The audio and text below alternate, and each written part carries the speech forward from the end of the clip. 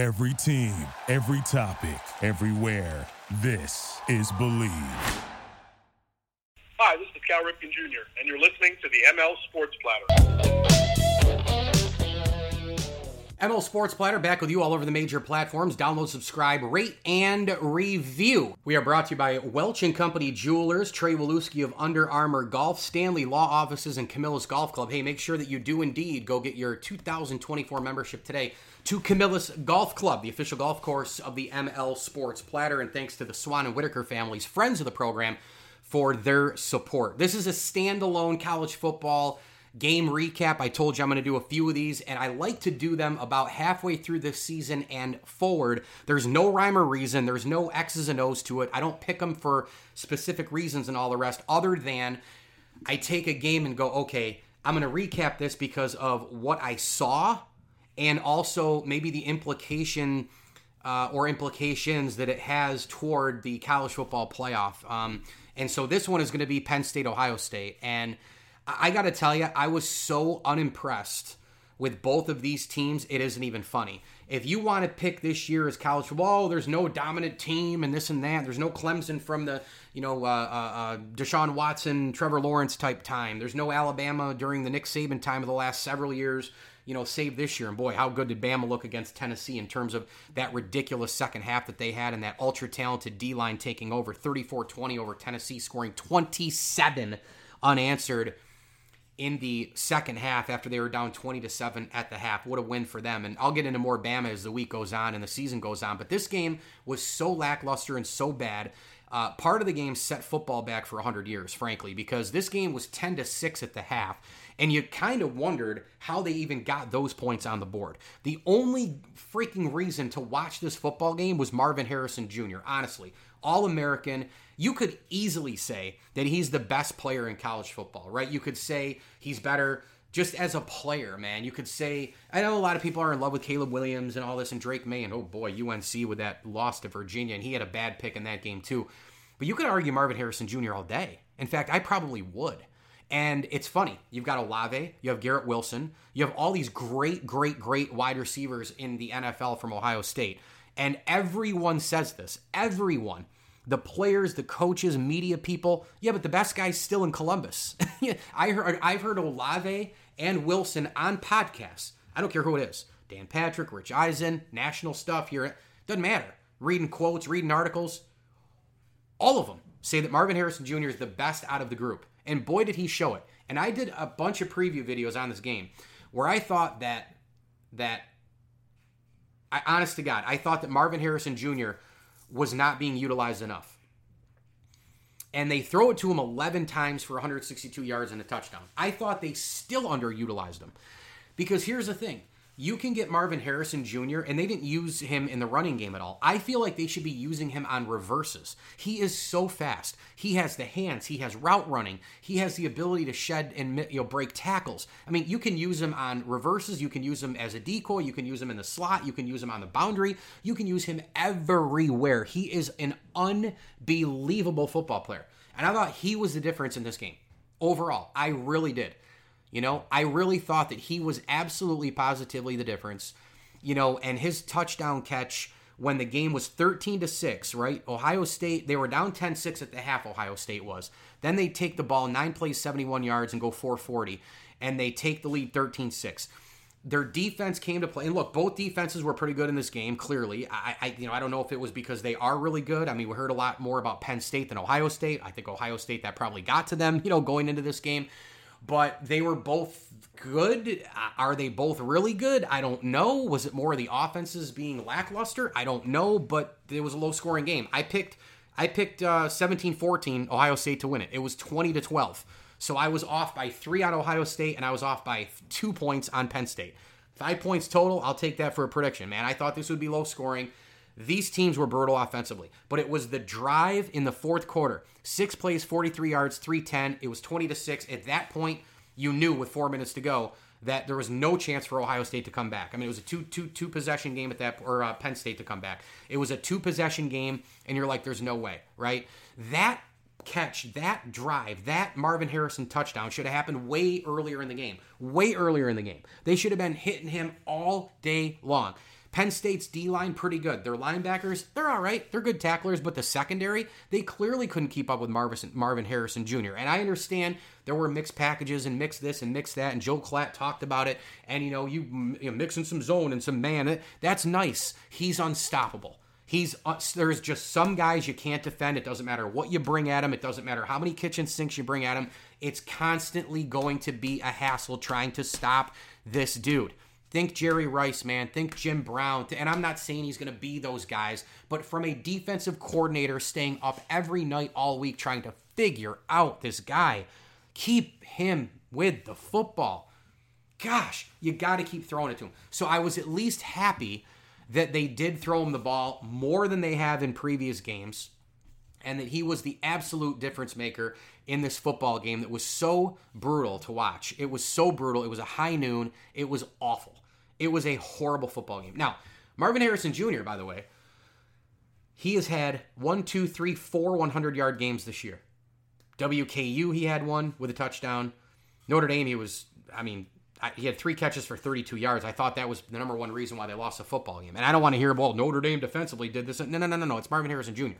You keep feeding the beast. Yeah. Maryland had a great game. 8 catches, 163 and a touchdown. Thought he could have had at least 2 or 3 more touchdowns in that game. Purdue game on the road, 6 catches, 105 and a touchdown. Could have easily had 200-plus yards there. I'm telling you, this dude can be used even more. He is that good. He is that unstoppable. He had 1,263 yards last year and 14 touchdowns. He has 6 touchdowns right now and 766 yards. I thought he was going to blow away last year's numbers. He was the difference in this game. More on Penn State, Ohio State, schedules looking ahead and all the rest. This is the ML Sports Platter, all brought to you by our good friends at CH Insurance. Hey, they're in your corner every day, every way. Make sure you log on to chinsurance.cc. They are here 24/7 to answer questions and help with claims. CH Insurance, the official insurance company of the ML Sports Platter. And a tip of the cap, thank you as well to Courtney of Maple Downs Senior Living Community, Bowers & Company CPAs, the Al and Angus Pub and Jam and Beats. Hey, if you're in and around Central New York, you need a DJ for that private party and all the rest, go with Jam and Beats. My friends Jamie and the gang do an awesome job. Birthday parties, private parties, weddings, and more. Jam and Beats, a proud ML Sports Platter sponsor, the official DJ service of the Platter. More on Penn State, Ohio State coming up next. Are you looking to wager on all the big games in sports? Well, man, do I have the best deal for you. How about going with my friends at BetOnline? This is one of the busiest times of year. College football, NFL, hockey is starting, NBA upcoming, baseball playoffs soon as well. Plus, hey, the Ryder Cup, so you can lay some money down on Team USA as well. 50% off your welcome bonus today with BetOnline. Head on over to betonline.ag. That's betonline.ag. It's a 50% bonus up to $1,000 with our promo code BELIEVE. That's BLEAV. BLEAV. BetOnline. BetOnline.ag is the website. BetOnline, where the game starts. Fall is simply football season, and fans across the country are hoping that preseason hype leads to postseason success. In the NFL, we'll see if early Super Bowl favorites like the Chiefs, Eagles, 49ers, and Bills can hold off up-and-comers.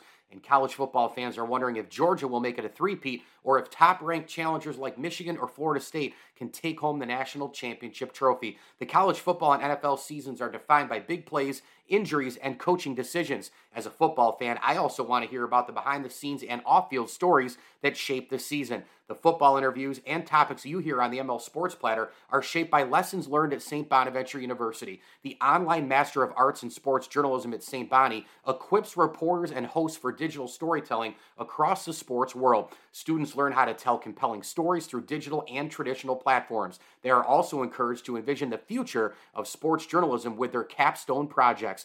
This 100% online degree builds on decades of academic excellence, and I'm a proud Bonnie, and I can tell you that you can join me in a growing list of notable graduates, including the New York Post Mike Vaccaro and ESPN's Raina Banks. In fact, you'll hear from an accomplished alum or industry expert during video masterclasses in each course. Contact an enrollment advisor at sbujournalism.com. That's sbujournalism.com today to learn more about the online Master of Sports Journalism. That's sbujournalism.com.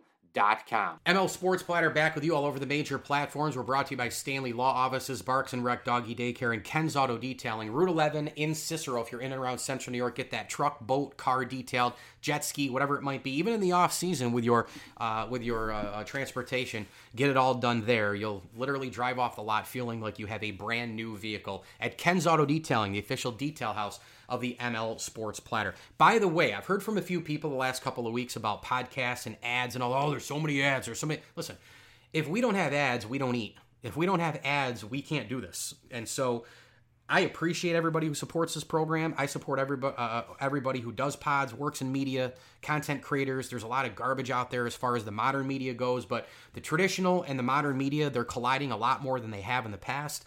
And if you don't like the ads, who cares? I subscribe to over 25 podcasts. You know what you do? You do it just like everything else, like DVR, Netflix, Hulu, everything that we have today. We have too much. There is too much content. You got to weed through things, but you pick what you want to listen to. And if there's ads, like for example, Dan Patrick is my idol in the business. Dan Patrick is the best interviewer in the business. He has been for a long time. I know that he's going to have interviews around the 20 to 25 mark. I listen to some other parts of his show, but I love him as an interviewer. I just fast forward who he has on. I see it. I'm like, oh, there's Russ Talker. There's so-and-so. There's this person, that person, Ian Rappaport, blah, blah, blah. And I just go right into it. I skip over the ads. I skip over the dialogue with him and the Dayanettes, and I just go right to the interviews. I listen to certain pods different ways. Colin Cowherd, I listen to monologues and the interviews. You know, like Spittin' Chicklets is my favorite podcast. I listen to the entire podcast. So if you don't like the ads, you don't have to listen to them. You skip through them. I would appreciate people listening to some of them because a lot of them are small businesses, at least people who I work with. And a lot of other people work with small businesses, and so you can hear what they have to offer and go from there. But like a lot of the national stuff that even gets dropped in these podcasts, which obviously I'm not a fan of, but it's just how it works if you're on a network, and you just deal with it, and you do it. And so if you hear a national ad for, I don't know, Home Depot or Lowe's or whoever, just skip over the frickin' thing and quit complaining. Meanwhile, Penn State, Ohio State, the future for Penn State. This game probably did it for them. I can't see them getting back into the national championship picture at this particular point for a couple of reasons. Number one, they ain't that good. Number two, they still have Michigan on the schedule. It's that simple. They should win all the other games, but they got to go play Michigan at high noon at home. Now, if they win that game, they win out, the narrative could change real quick. But to me, I watched Ohio State, I watched Penn State, and I'm like, yeah, Michigan is 100 miles ahead of all of these teams. Meanwhile, Ohio State, definitely in the driver's seat to try and make the college football playoff. Could be a situation, well, they're going to win the next four easily. Wisconsin, Rutgers, Michigan State, and Minnesota. Okay? Easily. The last game of the year at Michigan. Right? I mean, all the poker chips are on the table. Clearly right now, I think Michigan's a way better team. But anything can happen. As we've seen in college football, pro football, every year, all day long. Anything can happen. And look, I think if Ohio State even loses that game but plays close, there's a very good chance that maybe it's Georgia, Michigan, Ohio State, and the fourth team, I don't know, a Washington in the playoff at that point. If they lose to Michigan and get absolutely throttled and there's another one-loss team that has a better resume, okay. But Ohio State's resume looks pretty good. I think if they hang in there against Michigan and lose, I think there's still a really good chance they're in the college football playoff. You know, it would take a lot for somebody to go, nah, we're not going to take Ohio State with that brand, with that coach, with those wins over Penn State and Notre Dame. And I know Penn State's not that good, and I just said it, but the name, that's what I'm saying, the name. You just look at, beat number 7, that's how a lot of people operate. Like, they beat the brand, there were 7, they beat number 7, beat number 9. Like, that's what I mean. Like, they beat the brand, it was a rivalry game, blah, blah, blah. Penn State's not that good, but it was still a good win based on all of the circumstances, rivalry, close game, all that kind of stuff. By the way, James Franklin, Penn State, are you kidding me right now? The guy cannot win a big game. He cannot beat Ohio State. He cannot beat highly ranked teams. It is an absolute embarrassment. As far as the standings go, in the Big Ten too, I mean, when you look all around, you got a really big time, situation here, right? Because you've got, it's loaded up in the East. I mean, that's really what it boils down to. Nobody's really that good out in the West. It's going to come down to that game. It's going to come down to Ohio State, Michigan for the right to play in the Big Ten championship. And, if Ohio State, let's say, were to win close, Michigan would maybe be out there as definitely would be out there as a one-loss team. And does anybody want to shut the door on Michigan at that point? They might want to. The computers also might want to. Why? Because Michigan is in a position where they haven't played anybody. Everybody thinks they're great. There's a lot of distance between Ohio State and Penn State watching that game, but they haven't played anybody as of this recording. But they still have Penn State on the road, and they have Ohio State at home. So that schedule will certainly, at the end, allow them to be in the conversation. If they win out and they win the Big Ten championship, which whoever wins in the East is surely to hopefully, I would think, win the West, beat the West, I should say, then you're good to go. But a lot of football still to play. Michigan, Ohio State looms large. Michigan, Penn State looms large. I can't wait to watch this thing finish out. And I am finishing out right here with a Penn State, Ohio State recap on the ML Sports Platter. Thanks for listening. We're brought to you by Stanley Law Offices and Bonnet Sales and Service. And as I always tell you, enjoy the games.